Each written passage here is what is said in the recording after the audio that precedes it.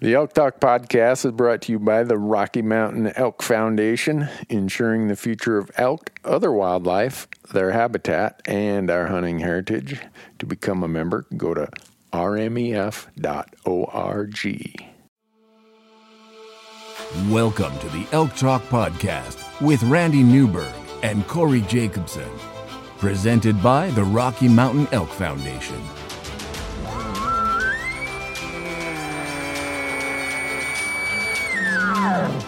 The goal is, what little you and I know about elk hunting, we share with people. I've got an elk bugle. It's like 120 yards away. What do I do? First off, the thought would never cross my mind when an elk's bugle 120 yards away to call anybody on a cell phone.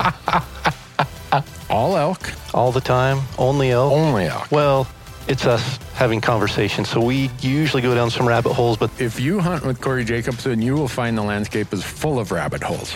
We're just going to make this up as we go. and you look at it like, oh, that's a target-rich environment. But if you're trying to single one out, a solo target there is much easier to go into than a big group. We record everything, so there's no BSing, no lying, no faking it with us.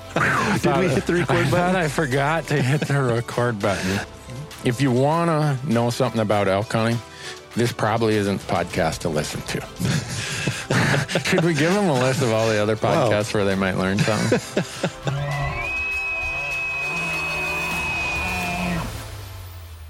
Good afternoon, Corey Jacobson. Howdy. Happy Friday, Randy.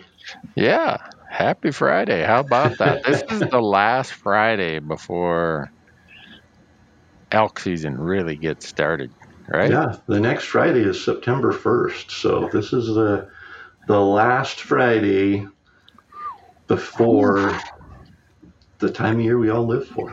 How can I be this fat and out of shape and it's only a week until elk season?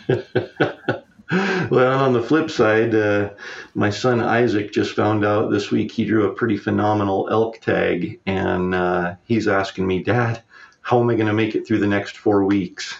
Because his hunt doesn't start until later in September. Well, I guess he'll just have to work. Yeah. Okay. No, I already told him, I'm like, you know what?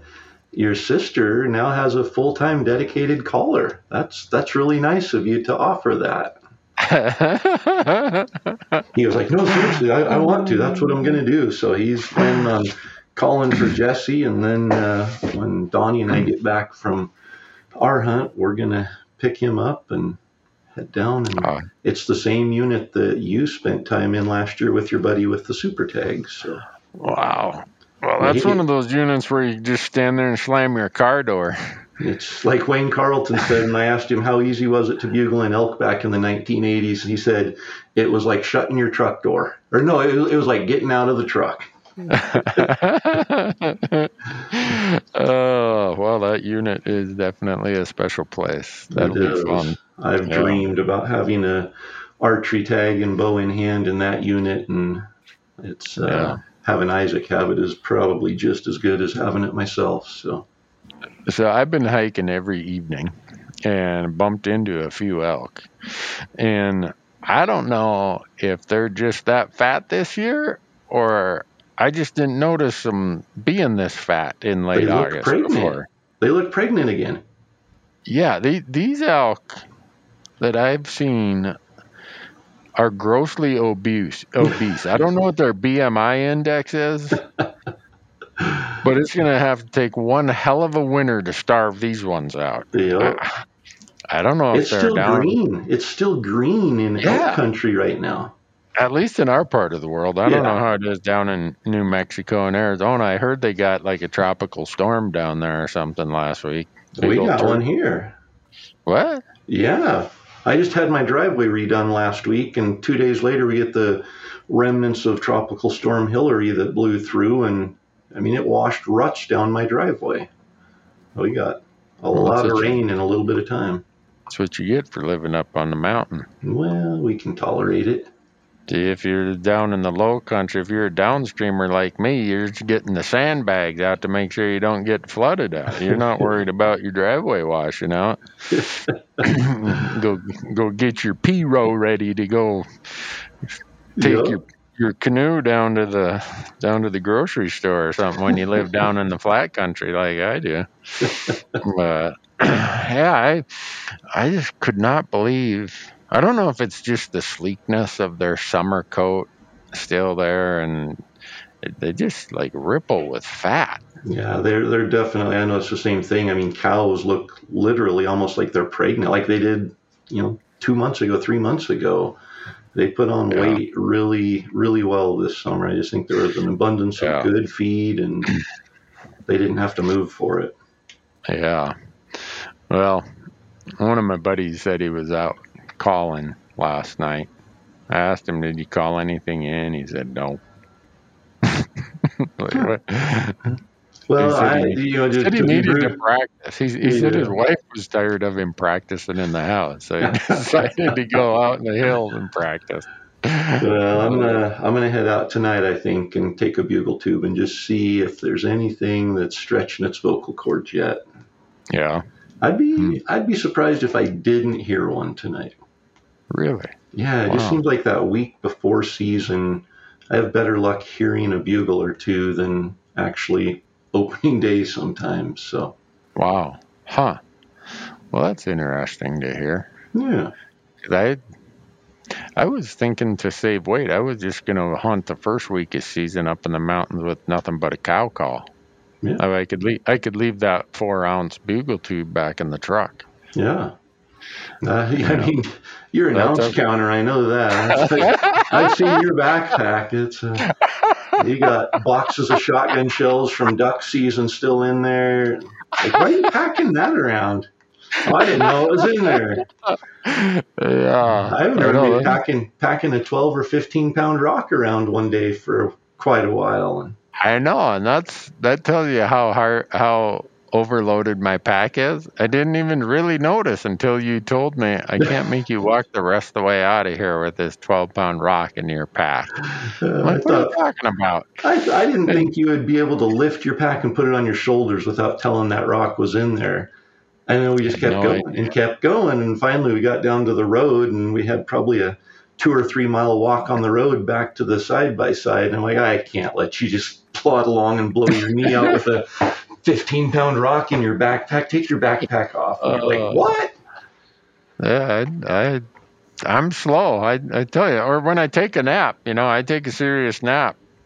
You could pretty much, I guess, kidnap me, hijack me, whatever. Take everything I own. I'm over there, man. I'm here to sleep. I'm not here to keep an eye on my gear. Yeah. So, but and your camera guys weren't very protective of you. They were more than happy to film that happen. Yeah, that's standard for them. But oh well. I guess I don't got to worry about leaving my 4-ounce bugle tube at the truck. I might just pack that for the heck of it. My guess is you probably have something else in your pack that would work for a bugle tube anyway. Yeah, I probably could make something work. I don't know. Dig around enough, yeah. Yeah, the thing I do have a pretty good case full of Montec makes like these really good small game heads. G5, and, yeah. Yeah, I got 3 of those in a case in my backpack. Yep. I actually have one on an arrow in my quiver. I carry one. Yeah, I mean. Oh, you have 3 extras. Yeah. To replenish the 3 that are in your quiver. Maybe. I think we've joked before about me carrying 4 broadheads and 1 grouse arrow, and you carrying 4 grouse arrows and 1 broadhead in case you see an elk. Yep. Yeah, we have talked about that. You looked at my quiver one time and you just shook your head and walked away. I have never had to shoot 5. Why would you keep 5 broadheads? I've never had to shoot 5 broadheads at anything. All that does is I end up having to shoot broadheads at grouse, and I have done that. Oh yeah. Yeah, I mean, so. But I actually I bought some little steel balls. So Tyler and I, we've been working on that new video series that we're going to launch this fall. And one of the episodes of it, we had a slingshot and BB gun competition. And so I bought a big old box full of steel balls for the slingshot. I'm thinking I might carry a slingshot and a pocket full of steel balls with me this year and Really? use that to shoot grouse. I'm not good enough at that, especially now with my bum hand. I didn't think I was good enough either, but man, after that little competition, I thought I could be taking the head off of a grouse at 15 yards with this thing. So yeah, now that you've had LASIX and you can see their head at 15 I could yards. shoot their eyeball out, I bet.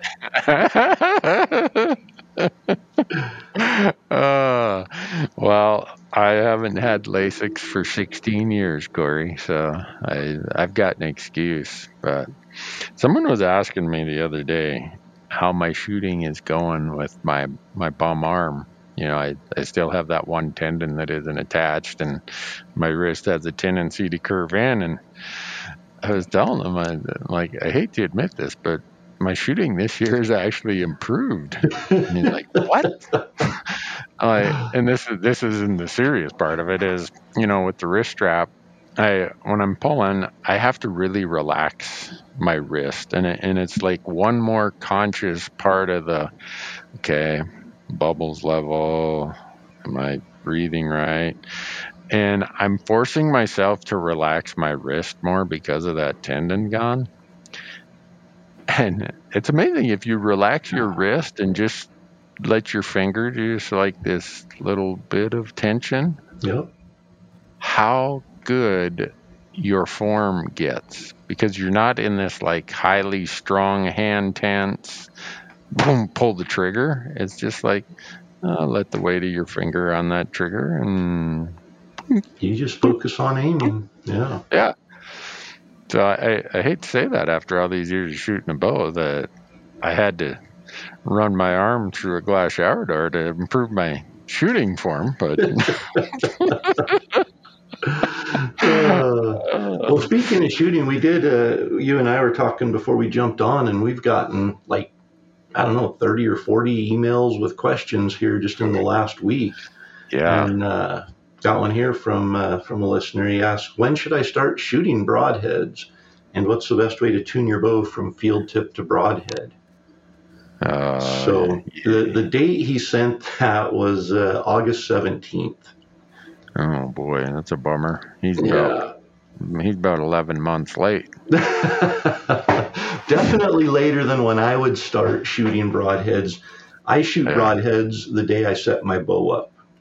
And that's how I know that they're tuned. I don't wait until 2 weeks before season, because typically if you haven't paid that close of attention to the tuning initially, it's not going to be tuned. And we're talking your bow. You don't tune broadheads, you don't tune arrows necessarily. It's your bow's tuning that makes the arrows shoot the same with field tips and broadheads. Yep. And so that's just, I set up the bow, I shoot it through paper, and I get it shooting a good hole through paper tune it. And then the next thing I do is I grab a broadhead and a field point, and I go to a target at 20 yards, and I shoot the broadhead, and then I shoot the field point. And if they don't slap each other at 20 yards, it's not fine-tuned. And so I do that initially when I set up the bow. And then you always want to check it. And if you wanted to check it, I'd probably start checking it the 1st of August. But if they aren't shooting the exact same, it's because either your arrows are not spined correctly or your bow is not set up so that it's shooting perfectly tuned. Yeah. I have 3 broadheads that, they're dull, obviously, by now. But I rotate them across every arrow that I own. And I don't know if it's just the arrows that I'm using are just so good for my bow and the 61 pounds I shoot at or what. But, man, I get a lot of consistency. And I don't know why that is. I hear a lot. And I'm shooting a 2-blade. A lot of people are like, oh, boy, you're going to get a lot of planing. And, boy, that's going to be tough to tune. I'm like, I don't know. Maybe I just stumbled on the winning combination or something. But every night I have one target. So I have a foam target. The Elk Talk podcast has been sponsored from the beginning by our friends at Go Hunt. And you may think of them about draw odds and all the other information that we use and we talk about. But the one thing a lot of people don't know is they have the best Western hunter gear shop anywhere. So if you're interested and you're buying gear and you want to get a discount on regular priced items out on their gear shop, go out to GoHunt.com and go to the shop. And when you do, use promo code ElkTalk when you check out, and you're going to save quite a bit of money on all those regular priced items. The Elk Talk podcast is also brought to you by Mountain Ops, making outdoor energy and performance nutrition to make you a stronger and healthier elk hunter. They have a full line of hunting-related supplements, including meal replacement shakes, multivitamins, pre-workout fuel, and post-workout recovery. And my favorite, their new performance protein bars that, by the way, are packed with 270 calories and 20 grams of protein, but contain less than 6 grams of sugar. Visit mountainops.com to learn more and to order, and be sure to use the promo code ELKTALK to save on your next order. Elk Talk Podcast is also brought to you by the University of Elk Hunting. The University of Elk Hunting was founded by Corey Jacobson. It is now part of the suite of courses out there at OutdoorClass.com.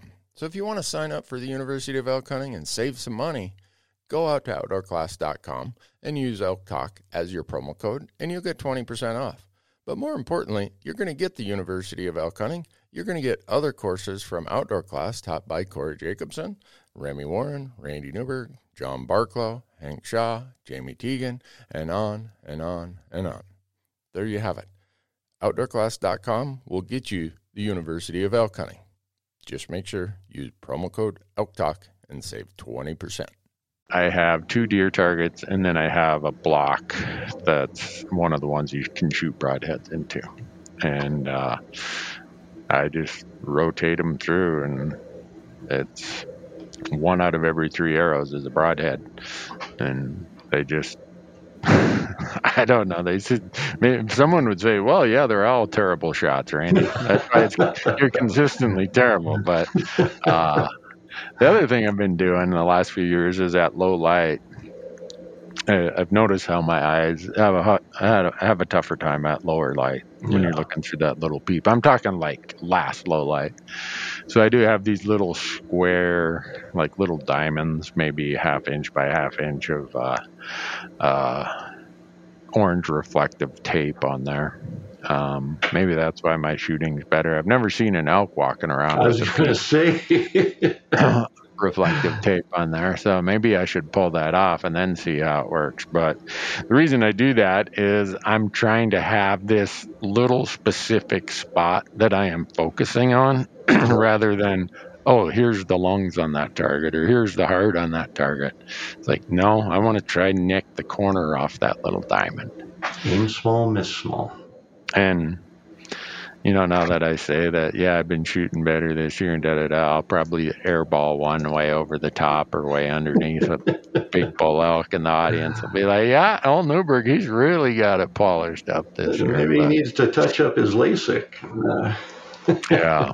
I don't know. For me, the beauty of just experimenting and doing that over the course of the summer is I can get bored just going and shooting, 6 arrows for breakfast, 6 for lunch, 6 for dinner. So I just throw on some broadheads and kind of have my pet arrows, if you want to call it that.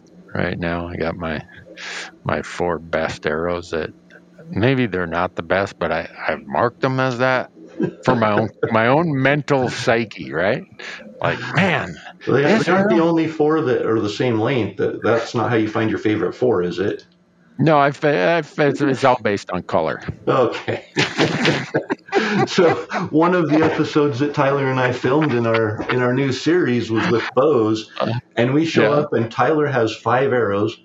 They're different lengths. They have different fletches on them. 2 of them I can't even spin on my thumb because they're so bent they bounce off it before. They're like, is this what it's like hunting with you? Like, you show up first day and it's like, I found these 5 arrows in the closet and drug them out. And these 2 are my kids, and this one I found at a bow shoot last year. Yeah. Well, kind of like the old boys I grew up deer hunting with. They had a whole handful of 30-30 bullets. Cases. You never knew. I got an old Winchester silver tip, and I got a Remington Core-Lock here, and one of them's 120 grain, one of them's 140, and this one feels heavier. Yeah. I just stick them in there. They all work the same. Makes you wonder how many guys show up with 4 different spined arrows and length I of arrows. guarantee it. Yeah, I've hunted with people that literally stop. They're like, I only have 3 arrows left. I'm going to stop by Walmart and grab a couple more. And they come out like, they only had 2 of the ones that I like. And so I got this other one. Well, the 2 that they like weren't the same as the other 3. So they literally have arrows that are full length. They didn't get them cut or anything. They screw a broadhead into it and shoot it at a pipe plate at 20 yards, and it hits the bottom edge of the pipe plate. And like, oh, that's close enough. And they go hunting. And that's usually about the last time that we share a hunting camp together. Well, don't be making fun of my family like that, Corey. Well, I'd go there for Thanksgiving dinner, but I probably wouldn't spend a week in hunting camp with them. One of the listeners sent us an email. He sent it today, and he said yesterday he broke his collarbone, and he's trying to figure out how he's going to pack his elk out. Yeah.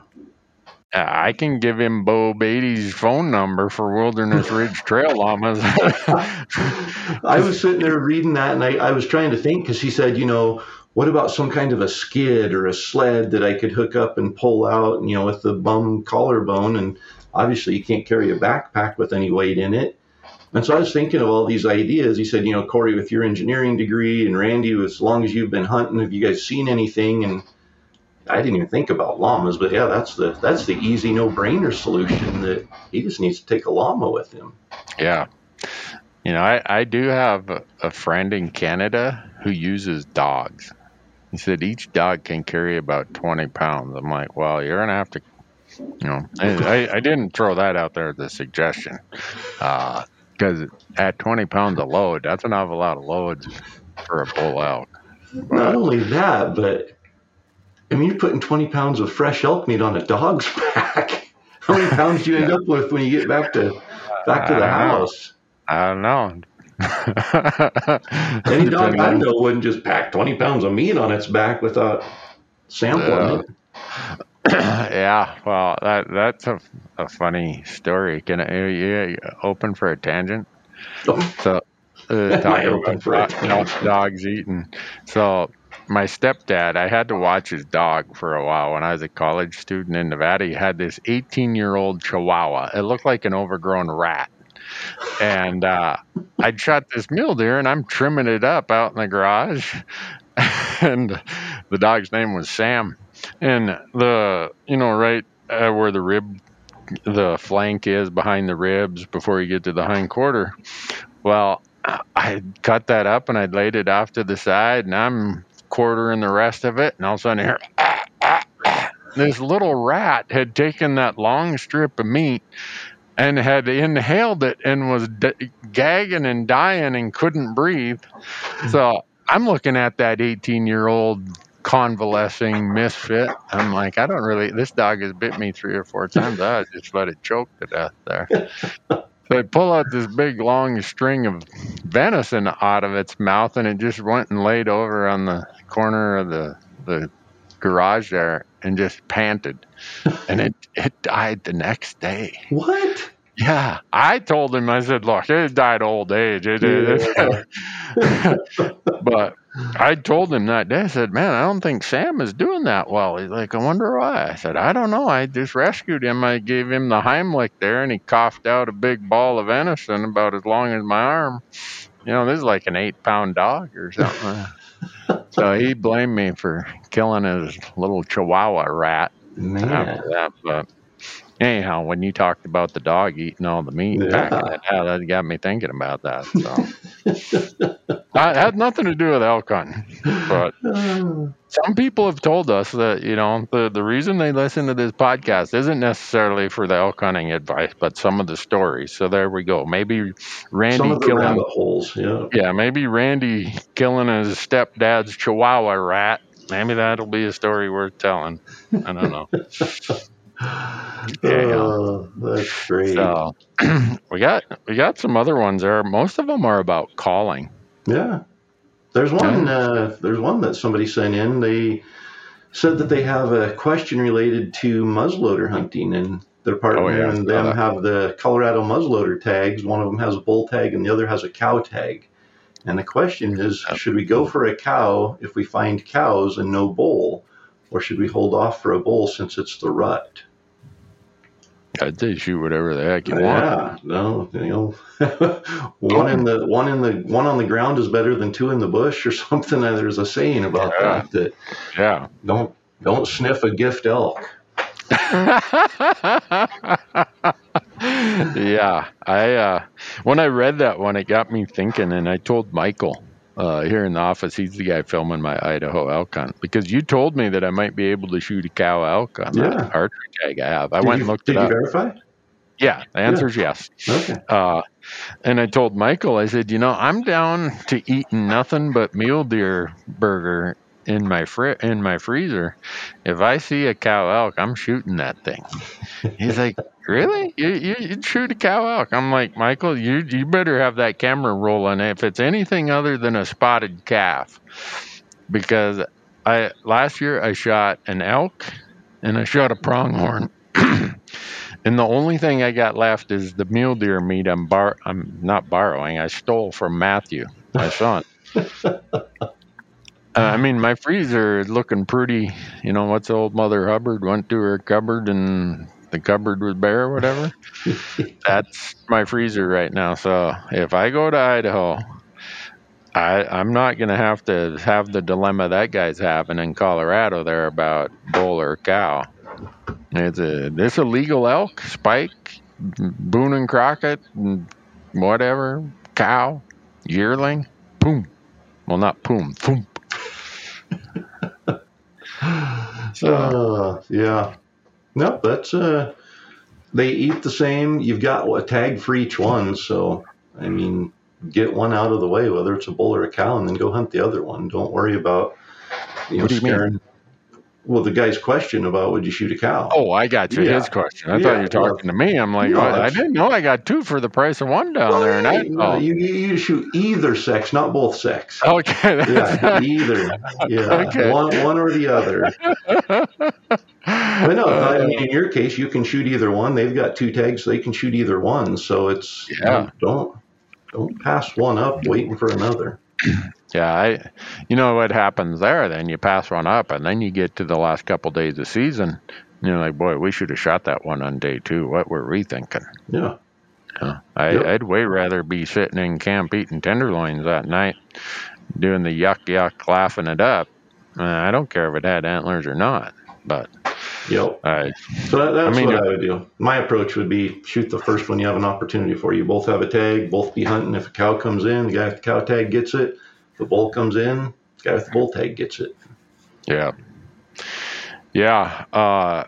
So I was doing some e-scouting last night. And the other part that's really troublesome about this year with all this water and moisture is the corresponding amount of vegetation and forage growth makes e-scouting a lot harder. Oh, yeah. There are going to be elk scattered from the low country to the high country, from the southwest face wrapped all the way around over to the southeast face. Yep. Yeah. There is no lack of food in a lot of I don't know, I can't speak for the entire West, but I think the Rocky Mountain region has gotten more moisture this year and has more abundant feed in locations where there might not have ever been good feed before. And so, there's water everywhere. Yeah. The elk are just going to be scattered, which is awesome. I think you're going to find elk in more places this year. It might not be the big groups. When they scatter like that, you might not have the same competition for cows, as many bulls trying to get in on the cows, but it's nice that you're going to be able to go out every day and maybe hike up a different ridge and be into fresh elk sign. Yeah. So that's it. Now my e-scouting map, I'll look up my Go Hunt terrain analysis and all that. I have so many waypoints. I'm probably going to have to put more phone memory,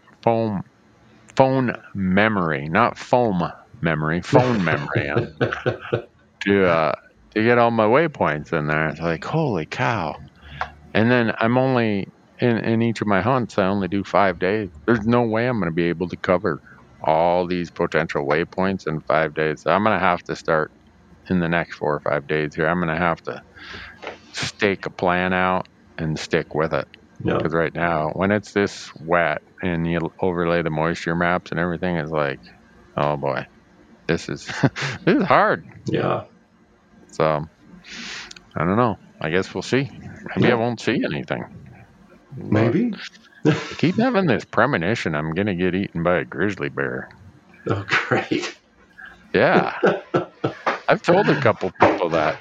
Well, you just told a lot of people that. Yeah, I don't know why I have that this year, Corey. I hunt grizzly bear country all the time, and I don't know why this year it's just in my head. Man.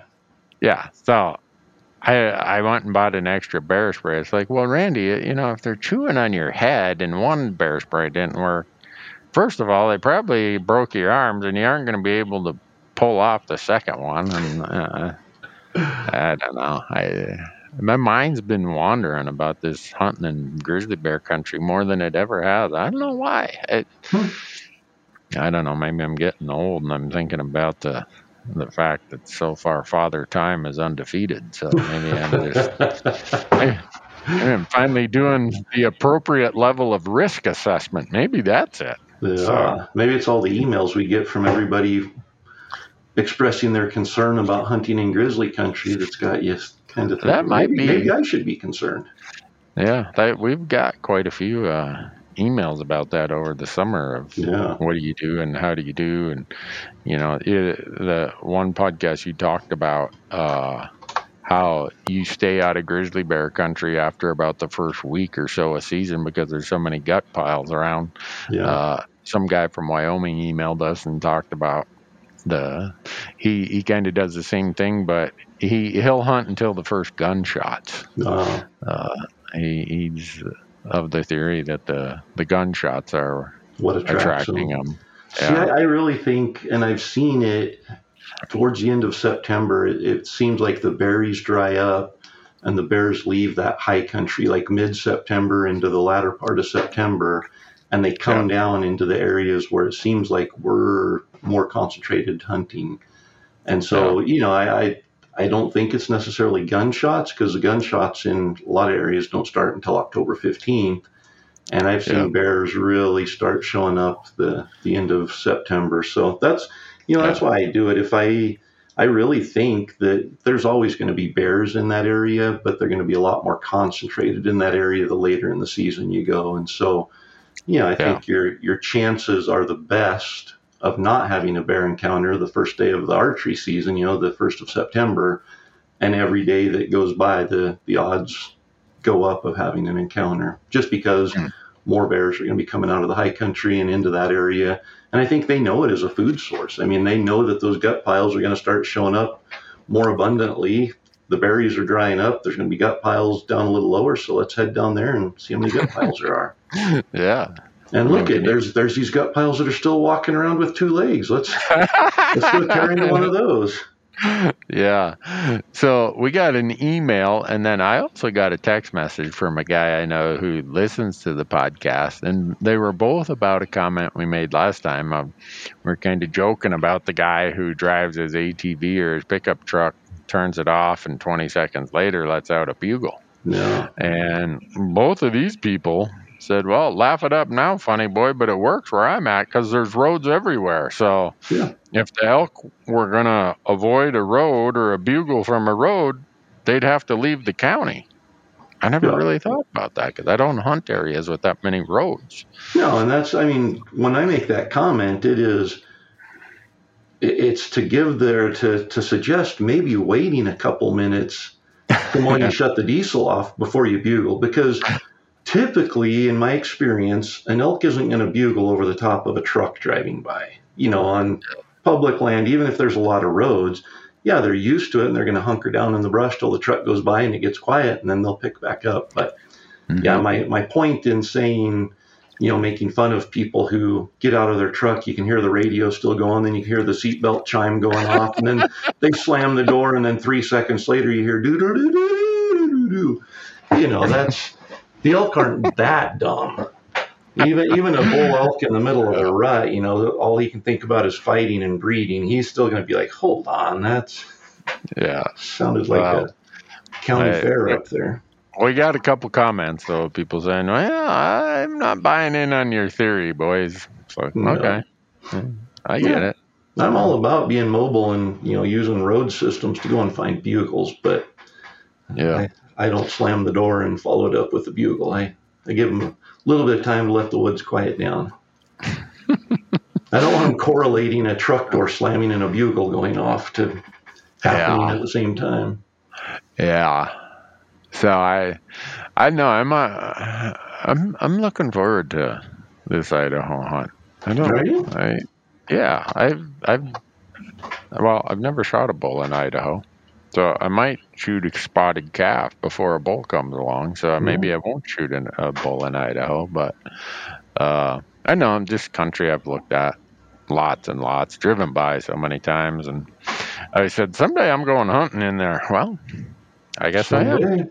Yep. Yeah, some days here. That's right. So I'm so gonna sorry, you're the only one that has a tag there, right? Yep. Just you. So if you shoot an elk, you're just gonna pack up and head back home. Yeah. Go shoot a limited grouse. There you go. Afterwards or beforehand or whatever. You got the license. Speaking of which, somebody emailed us and said, "How do you make grouse taste good?" It's as easy as getting out of a truck. Yeah, I got to pull that one up. I don't mean to rat the guy out. I'm not going to use his name, but he said that he's never cooked a grouse that was anything other than tasted like a rubber ball. Duck. A rubber duck. Yeah. Yeah. It's like, whoa, wait a second. Last year I cooked up a few grouse that we shot. They tasted like rubber ducks. I put them in a hot cast iron, maybe overcooked them. I want to enjoy these birds because lately we've been harvesting a lot more grouse than elk. What's the tastiest way to brew up these birds? Yeah, don't put them in a cast iron and cook them real hot. Yeah. So that's the best way to make them tough. Yeah, that's like my Grandma Harriet. My Grandma Harriet, if it was meat, white meat, red meat, didn't matter, she would cook it within an inch of its life, and then she'd put it back in for another half hour. I think the first charcoal briquette was invented by my Grandma Harriet, and it was the way that she cooked meat. Well, one, it's dry as a board, and probably break your tooth on it. There's no juice, no flavor left. And then you get these northern Minnesota boys. They just put a bunch of condiments, a bunch of pucky on there. The way my Grandma Harriet cooked meat, it was nothing more than a condiment delivery vehicle. And so there's no better than a slice of overcooked stale bread. Yeah. You may as well just have a ketchup sandwich or, get some A1 sauce and put it on, the hot dog or something. Same thing. And so what's the secret to cooking a grouse? If you're out in the field, you're at camp. Slow. Yeah. Okay. Once the juices are slightly and just, all they got to be is clear. You're done. So do you cook it in grease? Do you cook it in butter? Either would work. I usually have a little vat of extra virgin olive oil and just a little pan. And I keep a lid on the pan so that it keeps moisture in, cooks, it keeps the heat in, so the top is getting cooked, so you don't have to keep it in there as long. And then I got my special seasoning that I use for grouse that someday I'm going to start the Randy Newberg Seasoning Company. Ooh. You aren't going to share what that is? No. My wife had divorced me. If somebody had just a lemon pepper concoction or something like that, it would probably work great. It would work really, really good. And if you put a little bit of garlic and a little bit of cayenne in there and maybe a little bit of paprika, a little bit of white pepper, a little lemon pepper. I've seen your hunting camps before. Yeah. All you got to do is just, you prepare it at home and you make a little bag and you just bread it in that. It's not even like a breading. Like, you don't dredge it through a bunch of egg whites or milk and roll it in there. You're trying to get the spices there and the flavors, and you're looking for flavors that are helpful with the white meat of rough grouse. Yep. And so don't. And if you happen to find a couple shaggy Maine mushrooms along the side of the road after a rainstorm and cut those up and put them in there with a little bit of butter, there is nothing better than grouse and mushrooms at hunting camp in September. Oh, I've never done that part of it. Oh, my goodness. Yeah. Well, I'm going to have to check it out. But anyhow, it's kind of like when someone tells me, oh, boy, I've tried that elk, that's just tough as all get out. Yeah. Well, if that's the case, you must have cooked the shank down underneath the front leg or something, and nothing but tendon. And cooked it to within an inch of its life. Yeah. Or you just, you cook everything to an internal temperature of 800 degrees, Yeah. They have to go down to the blast furnace at the steel plant to get enough heat to cook meat to their liking. Well, it would warm the sun up if they put that piece of meat next to it. Yeah. I mean, you should almost be able to get arrested for wanton waste the way that some people cook their elk meat. Yeah. And I've had, and it's like anything, we talk about tuning a bow and it's all about the bow. Yeah, there's always going to be exceptions that just certain broadheads just aren't going to fly good out of a certain bow at a certain speed, with all that. And it's the same, I'm sure, with elk, but I have never eaten a gamey elk. I have never tasted an elk that tasted gamey, but people say, oh, old bull, they're tough and they're gamey and they're rutting, and an elk that, you shoot it and it runs off and dies an hour later, all that adrenaline's there in it and it makes it gamey and it makes the meat bad. And I've never experienced any of that. And I've been on elk that have lived overnight and were shot and finished off the next day, and they tasted fine. I've found elk that laid in the heat for a couple hours with the hide on.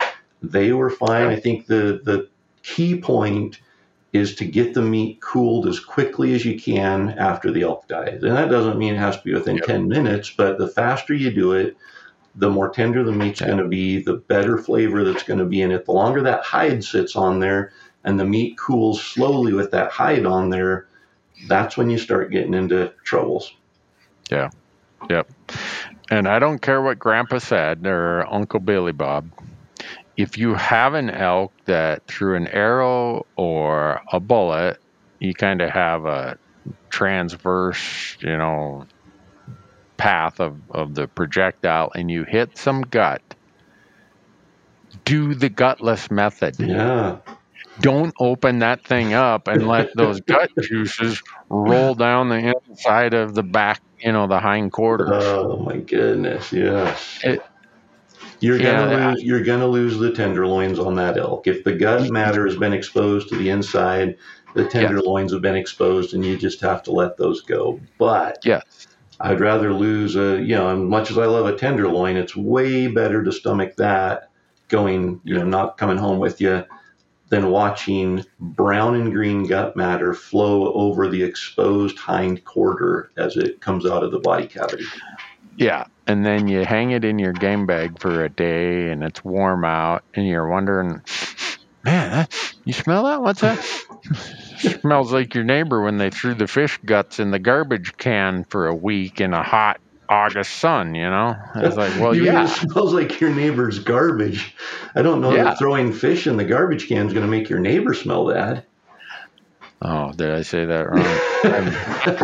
Garbage was stinking it up the other day. Oh, really? And, yeah. I'm like, Michael, what the hell did you throw in there? I didn't even look. But anyhow, that's about what your elk meat's going to smell like if you open up a punctured gut cavity and say, well, Grandpa said we got to do the traditional method.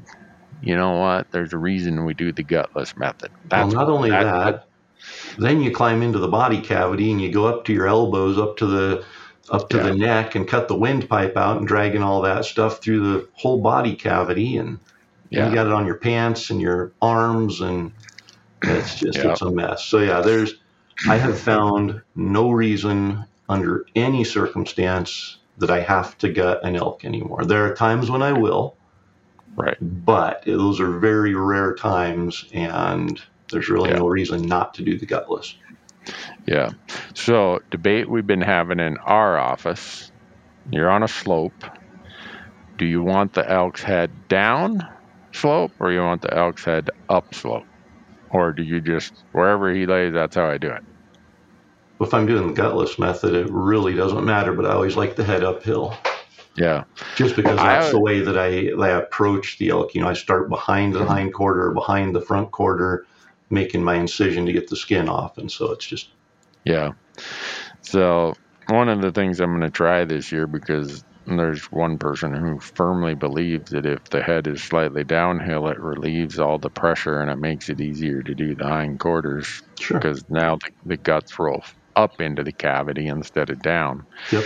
I'm probably going to give it a try because I'm like you. I've always done it that way. And a lot of times it just depends on where it lays and, what terrain. And if it's, really steep or there's a bunch of dirt or whatever, it's like, okay, how can I do this as precisely as possible from where it lays right now? No.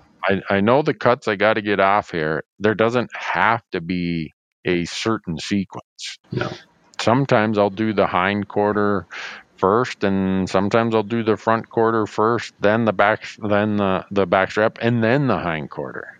It just depends on the situation. So, I hope I have to contemplate that issue when I'm out there this year. Well, and I think if it was on a steep hill, I would still rather do it sideways, not with the head up or down, but with it level, because then you're able to get underneath the elk and you're not bent over leaning downhill, reaching farther. You still have everything right in front of you there. You're still going to make the cuts. The guts are, they might be back a little bit, but they aren't forced between the pelvic bone there. And then when you do have to roll it over, you can grab the back leg, drag it down the hill a little bit, roll the elk, and then just pull it side hill again. And so, it's probably 6 of one, half dozen of the other. I don't think there's a wrong way. No. And I just encourage people, go and do it and try it, because there's no better way to learn than experience. Yeah. And, just some basic things is, one, don't punch the gut when you're doing this. If you made a great long shot, don't go and jabbing around and put a big hole in the gut sac there. Yeah. And if for some reason an arrow or a bullet did puncture the gut, stay away from that. Work around it. Work outside of it. So, we've had some questions about warm weather meat care recently. I was just going to say, that was my next topic. I was talking about, had a few emails of, I'm going to be hunting the first week of September. What do I do with meat when I get an elk down? Because I probably only have a few hours before it starts spoiling. So, a couple things. Number one, you've got a long time before meat starts spoiling, even in hot weather. The heat from an elk that causes it to spoil comes from inside the elk. Internal, it's the bone heat, the heat that's right up, especially that back leg, that hind quarter, that big ham on there is just a great big ball of insulation, and it's keeping that heat along the leg bone inside there and making it hard for that heat to escape. So first thing you do, get the hide off. That gets heat coming out of the meat quickly, and then I always take a knife and just run it right down along that back leg bone and open it up so it's exposed, so all that heat can just pour out of there. And it does pour out of there. And even if it's 80 degrees outside, you get in the shade and you open that up and let that heat come out, and within 40 minutes or so, that meat's going to be cool to the touch. When you put your hand on it, you're like, wow, that feels almost cold. So it'll lose heat quickly, and that's, I think, the key in hot weather. If the hide stays on it, or if the meat's not opened up so that heat stays against the bone, your rate of thermal transfer, that's going clear back to college days and thermodynamics, but the rate, because of the heat outside, there's not as much of a delta in the change in temperature, so it's going to be slower to reduce that temperature from the bone to the outside. You open the meat up and it's going to come out a lot faster. and it just moves faster through air than it does through that meat. So get it opened up, get the hide off of it, get the heat away from the bone, and then hang it in the shade. And even in 80-degree weather, that meat's probably going to be okay, even for several days if you keep it in the shade. Find a creek where it's cool along there, hang it there in the shade next to that creek, and that meat's going to keep. Yeah, that's the easy answer. Is, you know, once you get it off the animal, then get it as cool as possible. But you think about the mass and the heat in those bones, and then you've got this big stomach cavity that has bacteria that's still in there working. That's why you get the bloating after an animal dies, right? All this heat and this bacteria. Those are the problems. Yeah. It's pretty common sense after that of, shade, wind, Yeah. Moisture's bad. Don't dip the quarter in the creek. I mean, if you put it in a garbage bag and put it in water, that's different. But I've heard people say, I took my game bag, so, it's fine. It's not getting any dirt on it or anything. And I just set the quarters in a creek and let the water run over them. It's like, that might be great right then for cooling them off. But when you take that meat out of the creek, it's soaked in water. And that's a bed of bacteria waiting to breed right there. Yeah, if you wonder about that, I'd suggest you go take a little plastic tray, put some water in it, and just set it outside and let some pollen and dirt and stuff blow in there, and give yourself about a day and see if you'd be interested in drinking the scum that grew off the top of that water. Better yet, do that and take a chunk of meat and set in that tray with some water in it and leave it outside. Add a little organic matter there. Yeah. We One got other an email. Question. Oh, sure. Yeah, I was just going to say on that topic, somebody asked, they said they had, I think they said they'd done an internet search. We talk about sometimes taking our meat to the closest town and hanging it there. And they said, do you just call around for places? I can tell you right now, there's not a way to search Google for elk storage. How do you find places to hang it? So first thing I do if I'm hunting an area I've not been to, I'll just call the closest towns and call the game processors there. And a lot of times those game processors will let you hang meat in their cooler for, they'll charge you for the cooler space. But that's usually what we do. Most of the places that we hang our elk while we're still out hunting are at butchers, game processors that we call. And so just call around all the towns close to where you're hunting. Even the little towns, a lot of times will have a game processor, and a lot of times they're more than happy to take $25 a day from you or something and let you hang the meat there. Yeah. I usually am very comfortable for 3 days in the backcountry, even when it's warm weather. Yeah. And we're not good enough hunters in my crew that we got to worry that we're going to shoot 2 elk in 3 days. So usually we get the heck out of there. But we got a question. Someone says they're coming to Montana and they've heard me talk about the preference of forage for elk. Starts with, forbs and then goes to grasses and last to shrubs. And they're like, yeah, we came out this summer and, there's grass everywhere. There's forbs everywhere. It's like, yep. So in my hikes this week, this year's a bit of an exception where there are still a few forbs out there. And the forbs that I'm seeing the most of are the lupines. That's a northern plant. It's usually tall, stemmy, and purple. Has a purple flower on top. Yeah. Elk will mow that down and just I'm sitting there with a bowl of ice cream with chocolate syrup, man. Just like, get out of the way. Someone could get hurt here. You put your hand near that. So I have on some of the north and northeast and northwest slopes, I've been still seeing some lupine, which this is really late for that. Yeah. Usually it's dried up by now. It's usually like a Memorial Day into June type of a thing, and then it's done. Yep. Haven't seen much in the way anymore of larkspurs. The balsam root, that's all dried up. I mean, even in a wet year like this, balsam root will dry up really quick. And it is. That's that stuff, people. If you're wondering what balsam root is, it's like the noisiest stuff you're going to ever walk through. And between you and where you got to get to, you'll see an elk, and you got to get to some cover. And that's the time there's a big patch of dried out, noisy balsam root that is like walking. I'm trying to think what it's like if you It's rolled like up. walking through a playground filled with Rice Krispies or something. Yeah. You can't take a step without making noise. Yeah. So you can count on those being dried up also. So the things that are really up there right now are the grasses, the fescues and the rye and the bluegrasses are just, they're as tall as, I mean, they're mid chest on me right now. Some of them, it's like, whoa. And the elk that I bumped the other day that were just, I don't want to say bumped, they're just feeding, and they look over and they're like, what is that on the ridgeline? And it's me. They moved off. They were actually in the bunch grasses up in the lodgepole. They were up pretty high. So bunch grass, is that like a bear grass, like the kind of thicker blade grass that comes out of a clump and kind of cascades over on all the sides?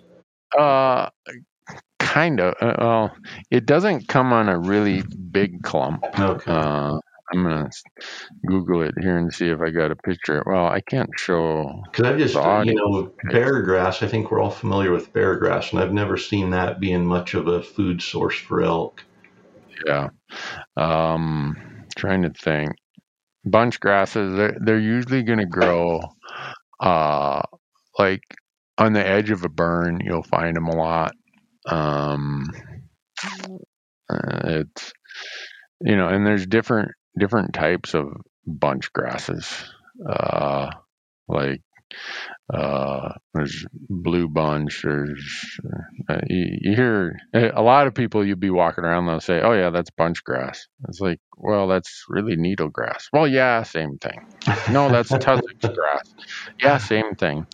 So there's a whole bunch of different ones out there. They just grow in clumps, basically, rather than a nice manicured fescue ryegrass patch. It's just a clump of grass, and then there might be some dirt and pine needles, and then another clump of grass. Yep. Yeah. And, the tall stuff that you see right now is usually the ryes and the bluegrasses. But I was just looking, that group of elk, once they finally did move off, I watched them for a while. They were head down feeding on the lower grasses, which tells me they weren't going after the stuff that was up to my waist. Yeah. They're into the shorter stuff. The taller grasses get real stemmy and lose their nutritional value. And dry out. They're looking for that stuff. The fresher, newer, and shorter it is, usually the highest nutritional value it has per pound of consumed forage. So if you're out there and you find really fresh elk dropping somewhere, or you see tracks, which are a little harder to see now, it's easy in the snow, but pay attention to where that's at and what forage is there. Yeah, there's a reason they walked right through there. Yeah. It's like, oh, they're all milling around here? Oh, okay. Go check that out. Even if they move up, go check out and see what it was that they were foraging on. Because right then and there, that day you're hunting and the next couple days, whatever that is probably the best forage on the mountain at that time, at that elevation. So there's so many variables that go into it. The person was asking me, where can I find forbs this time of year if that's the best forage? Well, you're not going to find many of them. They've had to transition from forbs to grasses, and then they'll go to shrubs. Now, if you were in places that have, mahogany, Gamble's oak, even if it's mostly aspens, they'll already have transitioned to those shrubs now, because there's still a lot of nutritional value in those shrubs, not as much as in grasses, but, especially when, Colorado comes to mind, right? You just see a whole sea of oak. Yeah. It's like, who wants to go chase an elk in there? Well, guess what? The There's elk are in food there. Yeah. Yeah, they're in there, and there's an awful lot of food in there, and they don't have to move very far to find it or to go after it.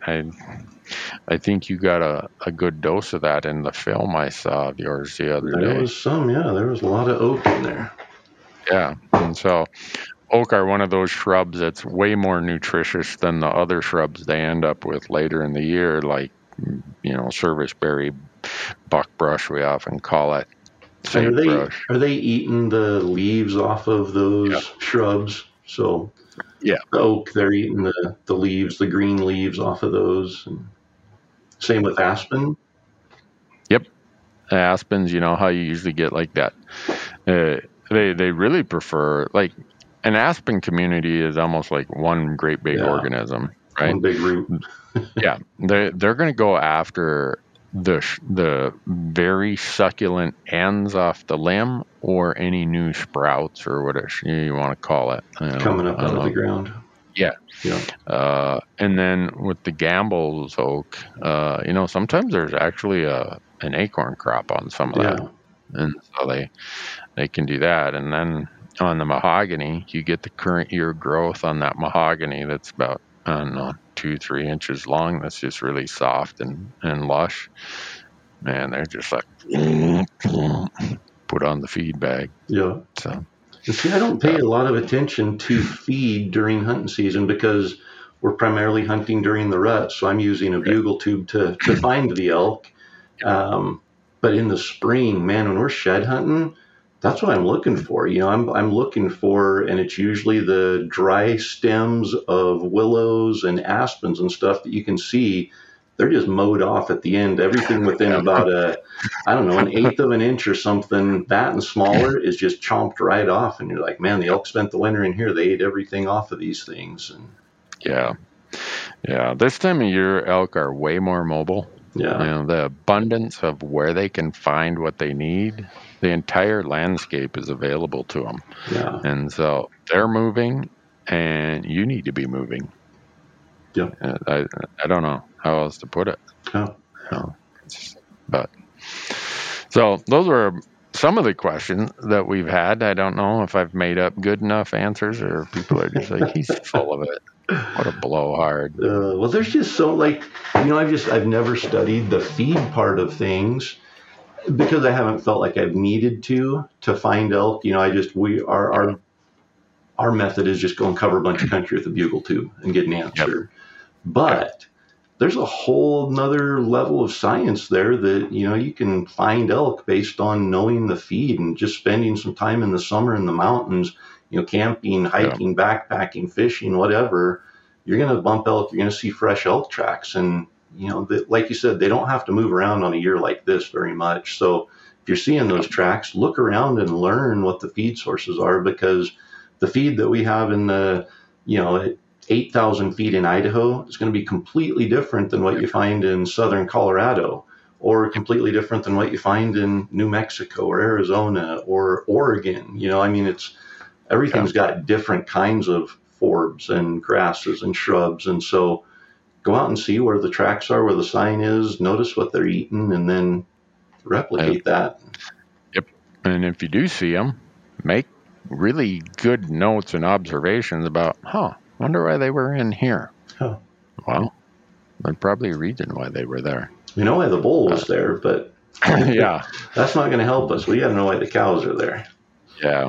So I don't know. This time of year, I struggle to really get too nerded out on forage in September because on this kind of a year, when there's forage everywhere, like we said earlier, it's like the entire landscape looks like a smorgasbord. So, but we'll get through archery season. I'll still have a tag in Montana, and then I'll get to rifle season. Then I'll worry about it. Yep. I have a rifle tag this year as well. In Idaho? Yeah. Oh, well, heck with you. Yeah, no, I'm excited to hear. You guys can buy a second tag when non-residents turn them back. We can. So after the 1st of August, so non-residents get full exclusive access to all the non-resident tags until the 1st of August. And then after the 1st of August, if there's anything turned back in or left over, a resident can purchase it at the non-resident price. So there just happened to be a later season rifle tag available. And I thought, well, that just gives me another reason to be out in the woods for a week later in the fall. So Donnie and I actually each got a rifle tag. So I texted Bo Beatty and said, hey, do you happen to have a couple llamas that would be available in late October, early November? And he assured me that he would make sure that there were a couple available. So okay, well, that's good to know, because I'm renting a whole herd of them. That's last part of October. I know. That's a pretty popular time. So yeah, I'd be like one of those. What's that Jungle Boy kid who rode on the back of the elephant? I'm waiting to put together like 4 llamas that I could just sit up there. And in my luck, they'd get tired of that and they'd just dump the whole wagon, and I'll be cartwheeling down the side of the mountain. I told you about my daughter Jessie's plan, right? She wanted to hunt with llamas, and she was going to lead them side by side and put a board over the top of the pack saddles between them and then sit on that board. Yeah. So it's like you got a wide trail. Little chariot. Yeah, exactly. Yeah. That works until one decides he wants to lead and the other wants to follow. I was going to say, I've never seen 2 of them walk side by side and be very happy about it for very long. No, they aren't. That's one thing about llamas. You are not going to yoke them together and go side by side, because one of them's going to be more dominant than the other. There's a pecking order, and if it hasn't already been determined, it's going to be real shortly. Yeah, and the dude who's in charge decides who goes first, who goes second, who goes third, and if he doesn't like being in the back, he's going to let you know. Yeah, and I was going to say, the one that's in charge might not want to be in front, but he's going to go where he wants to be. Right. And when he finally calms down, you're like, oh, he wanted to be number 2. Okay, that's fine. Yeah, I guess you learned that a little bit. I was going to say, there's a little trial and error. Yeah, it's like, man, they're really pulling here. Or these 2, when we go, we usually take 4, and so I'll lead 2 and Donnie will lead 2. And sometimes there's one in the back that just doesn't want to be back. He can't see the front ones. And so you put him in front and he's just fine. And the other one's like, we don't care if they get ahead of us. And so it's a little bit of a guessing game there until you get it figured out. Yeah, usually the problem children are the young 3 and 4-year-olds. Kind of like in the human world, right? By the time you get in your 40s, you're like, whatever. Yeah, my wife probably wouldn't agree with that.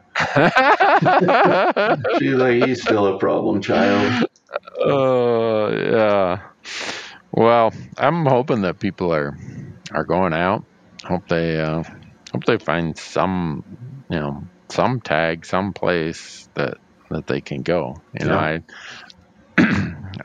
There are still some. I was just out looking, Corey, out on the Idaho website. I was out there this morning. Here. That's no, you already got 2. I know. There are tags available in Idaho for a non-resident, so it's. And so I just thought, people need to know that you could still go if you want to. I don't want to hear any sniveling and whining out there that, oh boy, I didn't get to go this year. It becomes over the counter at this point, so they could literally buy a tag right now. Right now, there are 556 non-resident elk tags available that you could go and buy one of them.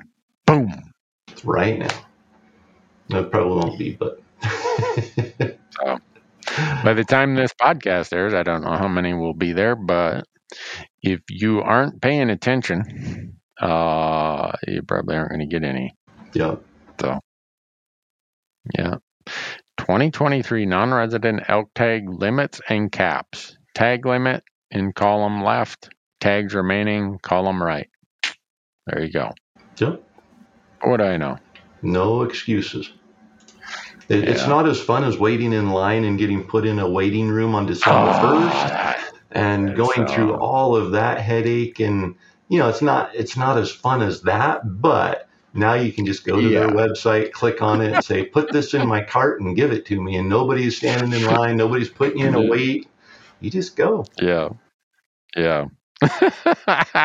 Can you imagine the guy who might have missed 5 hours of work one day waiting in line, and now he goes on there and he looks. He's like, "There's still leftover tags." Yeah.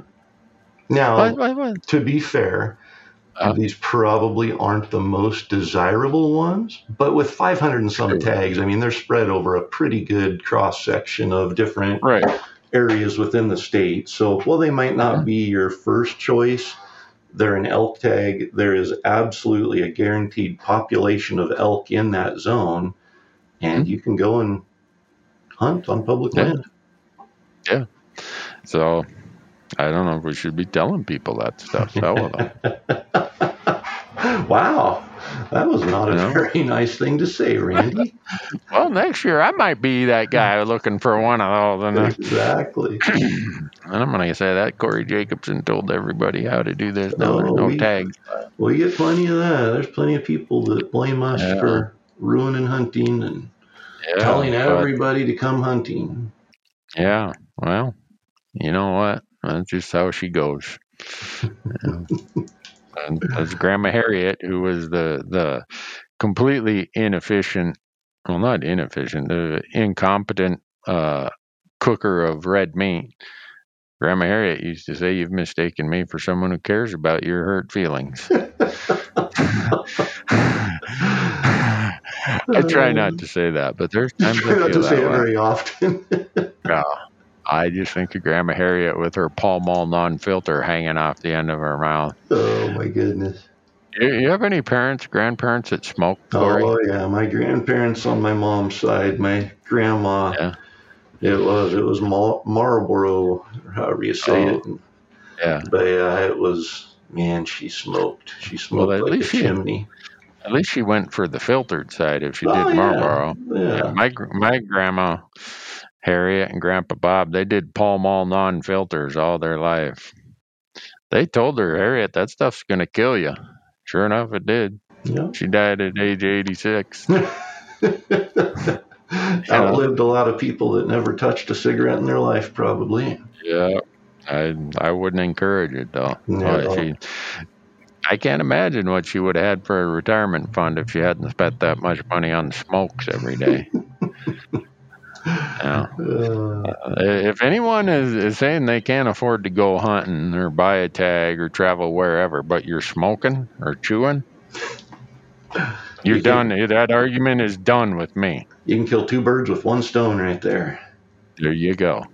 I got a therapy here for you. Uh-oh. You use the idea of going on an elk hunt as a motivation to quit that tobacco problem. Yeah. And use the money you save to make it happen. Yeah. I mean, if you want to keep chewing or smoking, it's none of my business. But just don't, be out there complaining on Facebook about the price of a non-resident elk tag or something, or the price, price of a fishing license or something. Same thing if you drink a 12-pack of beer every Friday night, and the same kind of thing. Yeah. Just drink 2 beers. Drink a 12-pack a month instead of a 12-pack every 2 days or something. Yeah. Or the coffee in the morning, or all these other people out there who are saying that about you right now. They're like, you're getting awful personal here, and I know. So here's how I've solved that. And people are going to hear a little ad in this podcast is I make my own coffee at home now. I do a little pour over jobby. Really? Have you ever seen me making my own coffee? I don't think I have. Oh, my wife says I concentrate more on making my own coffee than I do anything in my life. Wow. I'm like, wow. I must get this really intense look. But there's this group, Elkhorn Coffee Roasters. They're based in Bozeman. Who's the owner of that? Scott and April Parson. Yeah, I met Scott. Oh, yeah, that's right. Yeah. So he's there's just your classic mom and dad starting out the business. The kids go there and work at it, and it's so you and I being appreciative of the hardworking American. If anyone wants to save some money, use promo code Elk Talk out at Elkhorn Coffee Roasters. Nice. And people get to save some money. Excellent. And they won't have to pay that Starbucks. That's where I was going with it. If you want to save money, cut out that $7 whatever they call those. I'm not a coffee drinker, so that's well, most of the things you order at a Starbucks looks like a root beer float or something. Exactly. I don't know what is in that thing. Yeah. And now Frappuccino, Maca Latte, something or another. You gotta speak Italian or Spanish or French or something, which right there's cause to not order one. But you go to the Starbucks and I think that dude who served me that pizza and got me food poisoned up there in Portland was a goofy looking dude. A lot of those riffraff working at the Starbucks ain't a whole lot different. I mean, I've questioned my sanity of, do I really want to eat something or drink something that came across that counter there? But just make your own. By golly, you'll go walking into Dairy Queen and take something across that counter. Well, that's true.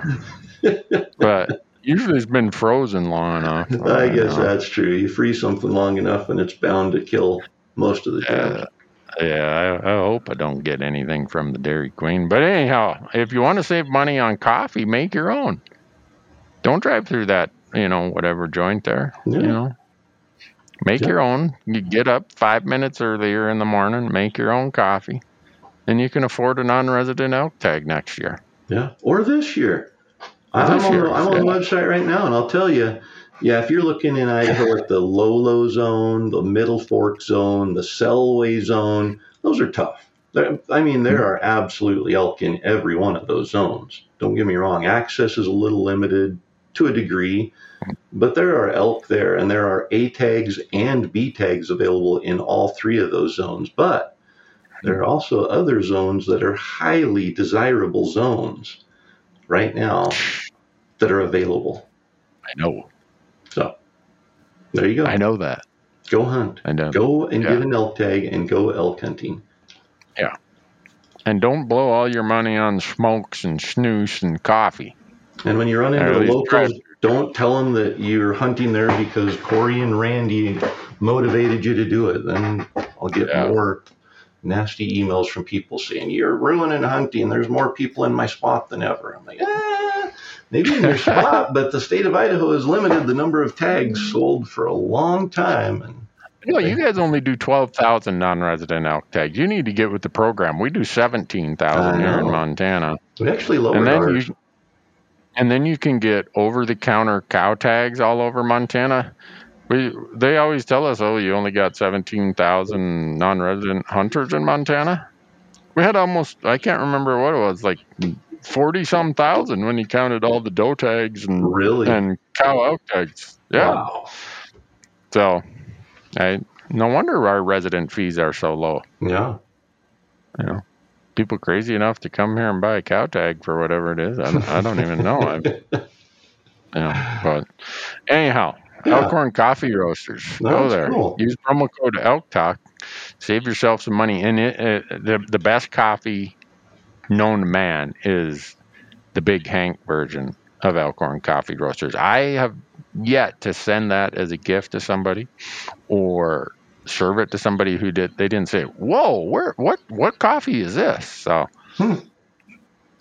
there you go. Yeah. Save some money, never pay full retail. That's right. I'm going to go to Elk Talk. If it doesn't work, call Corey. He'll fix that for you. My default is always Randy. Like if Elk Talk doesn't work, there's always, I don't know what you have. If you have a Fresh Tracks code somewhere or something, there's the Elk 101, try all those. But if everything else fails, just say, you know what, just go ahead and use code Randy. There you go. And I have yet to be denied. I mean, I think you could probably, if you said it with enough confidence, get a discount at Walmart using code Randy. Someone told me that they think companies are using promo code Randy, even though I don't have a relationship. Exactly. So many people are trying it on their website. They're like, just make it one that works. Yeah, I need to patent that or trademark that or whatever. I don't know.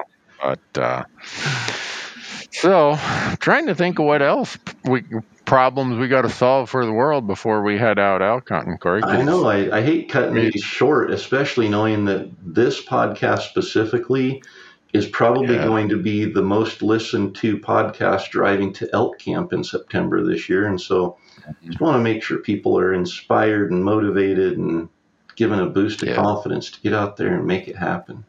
Yeah, do that. Yeah. This is going to be the greatest elk season ever. Best one this year for sure. Absolutely the best one this year. Yeah. But the best one. We talk about it 11 months out of the year. We look forward to it, and it's here. It's here. So enjoy it. Don't stress about it. Don't, fret about not filling a tag. Go and enjoy. I mean, try to fill a tag and have fun, but this is what we dream about, and it's here. So. Yeah. If you end up getting fired because you're doing too much elk hunting, well, you didn't want to work at that joint anyhow. I'll say you didn't have a good job if you got fired for hunting elk too much. No, you were looking for a job when you got this one. I've never fired or laid anyone off because they hunted too much. Really? Even at the CPA firm, it's like, oh boy, we're up against a big deadline. But hey, if you got a hunt lined up, you just go. This client, they teach them to extend their tax return.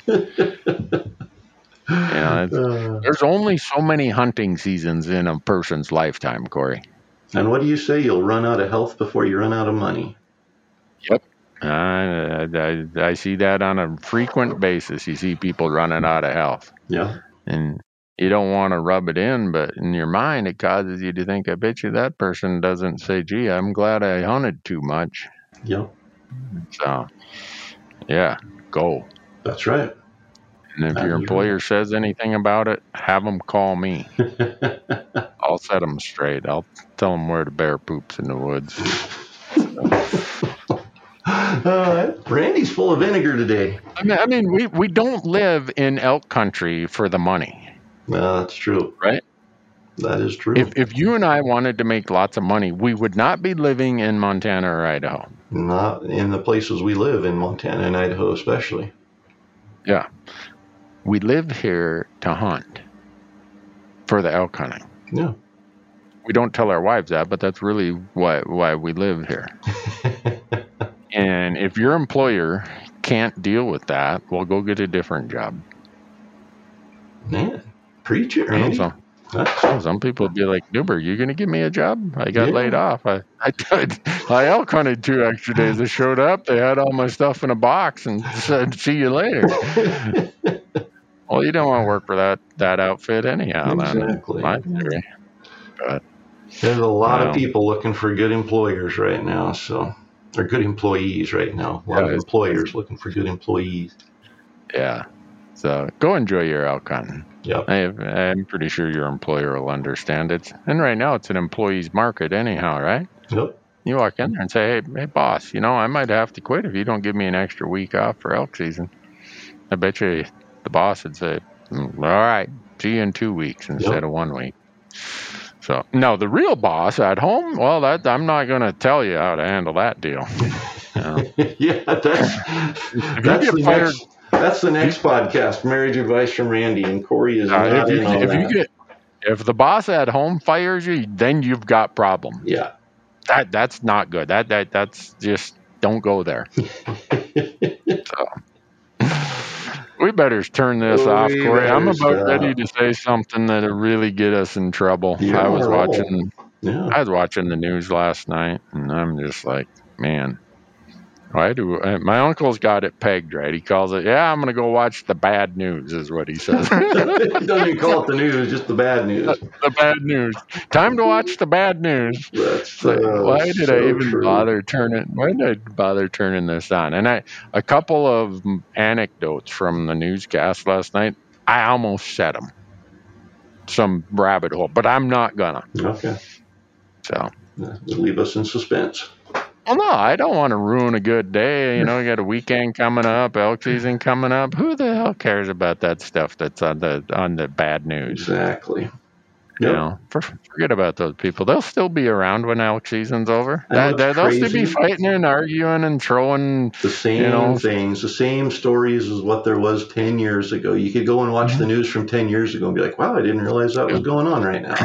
So, did I ever tell you about the time when I went to D.C. lobbying on the Land and Water Conservation Fund? I think this was in 2013, 14 or 15. And your senator, Senator Risch, was one of the people the lobbyists brought me to see.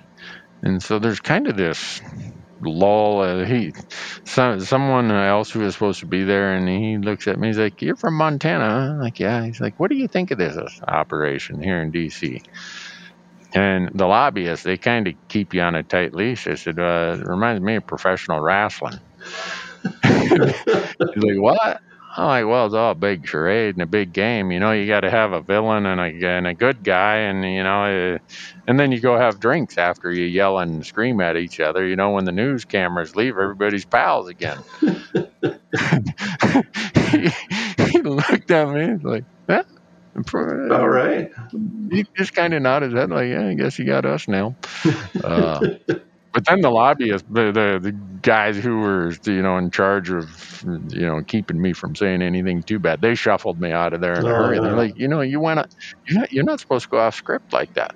I'm like, "What do you mean?" "Yeah, that's the stuff we talk about in Montana and Idaho." He probably is going to go home tonight, and his wife will say, "Well, any interesting conversations today?" And he'll say, "Yeah, some guy from Montana got us figured out. He said that politics is just like professional wrestling."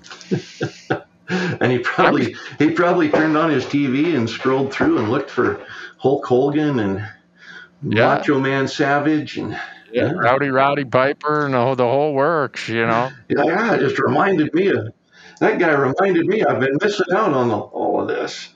Yeah, so that has nothing to do with anything other than the fact that the news is kind of like WWE. It's the same business model. Yeah. Right? You got to have a good guy and a bad guy, and depending on what channel you're on, well, on this channel, that dude's the good guy, and these are the bad guys, and screaming and yelling, and you can't even hear what they're saying. They're yelling at each other so much. It's like, didn't your parents teach you any manners? No. Anyhow, that has nothing to do with elk hunting. It doesn't, but it's elk season. And clear your mind of that stuff. Ignore it. It's static. That's all it is static. Go watch professional wrestling before you watch that stuff. No, just go elk hunting. Don't watch either of them. They're both a waste of your time. Mostly go elk hunting. Yeah. But one of them called me the other day and wanted me to be on a Wednesday night talk show on one of the news channels. I'm like, really? I'm busy, man. Yeah. You didn't do it? Oh, man, no. You'd be good on a talk show. No, I think they weeded me out. It's kind of like jury selection. If you want to get off a jury, just say you're a CPA. You'll get booted out of every jury pool there is. Really? Yeah, because CPAs, everything's black or it's white. There's none of this gray area. So there's not a defense attorney in the world that wants to have a CPA on a jury because you're guilty or you're innocent and you're probably guilty. Yeah. So this is somewhat related. I got called in for jury duty last week, and I had to show up for selection. And they went through and they weed out people pretty quickly to start with. Anybody in here that's been convicted of a felony or whatever the questions are, and then they go through and pretty soon a guy raises his hand and he said, "I've got a real problem with law enforcement. They railroaded me a few years ago, and I can't get over that. And that's just it makes me mad sitting here in a courtroom. And I don't think I could be. I would stick up for the guy that's being defended here because I don't like law enforcement." He was gone. And the judge said, "Counsel, any concerns with letting him go home?" Nope. I thought, man, that's a good one. If I need to get out of jury duty sometime, I don't know. Didn't even. I don't know how I connected the dot to. How did I get on jury duty? Being from big time wrestling to jury duty to it's elk season. Let's let them go because we're going to come up with something else. people are like, boy, these guys really added a lot of value today. All we found is just their view of the world of politics being nothing more than WWE, Mean Gene Okerlund being your MC or whatever. So. Well, we apologize for the last 25 minutes of this podcast because there's not been a whole lot of value there. So. In case anyone doesn't know, it's been a stressful week here in Bozeman, Montana. So Randy's got it all released here. Yeah, got it all off my chest, and now I'm getting ready to go on a hike this afternoon, and maybe I'll bring my flute with me and see if any elk answer. There you go. Yeah, bring your pipe. What am I supposed to do if they answer? Don't call them in. Just get an answer and move on. Move on. Don't educate them. Yeah. Okay. Not yet. Got it. Yeah. All right. Got it. Thanks for being here, folks. Have a great weekend, Corey. You too, and best of luck to everybody out there chasing elk. Yep. Get them. Shoot them a little bit.